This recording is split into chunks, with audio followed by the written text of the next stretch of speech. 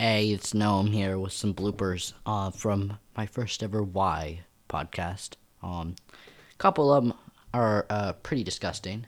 They're not inappropriate in any way, shape, form, but, if you don't want to be grossed out, you really shouldn't listen to them. Well, here we go. Let's just roll the tape. But there are many ways to solve this.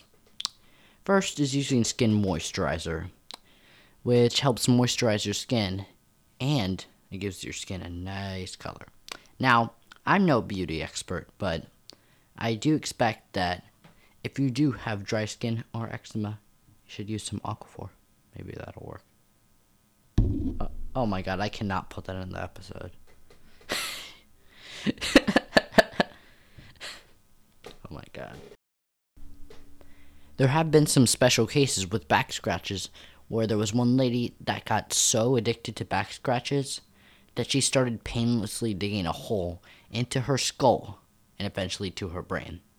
Now, I know that sounds extreme, but she did have a skin. Oh my god, what am I talking about?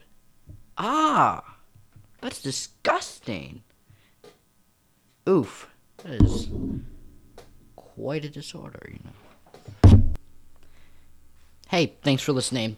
It's Noam.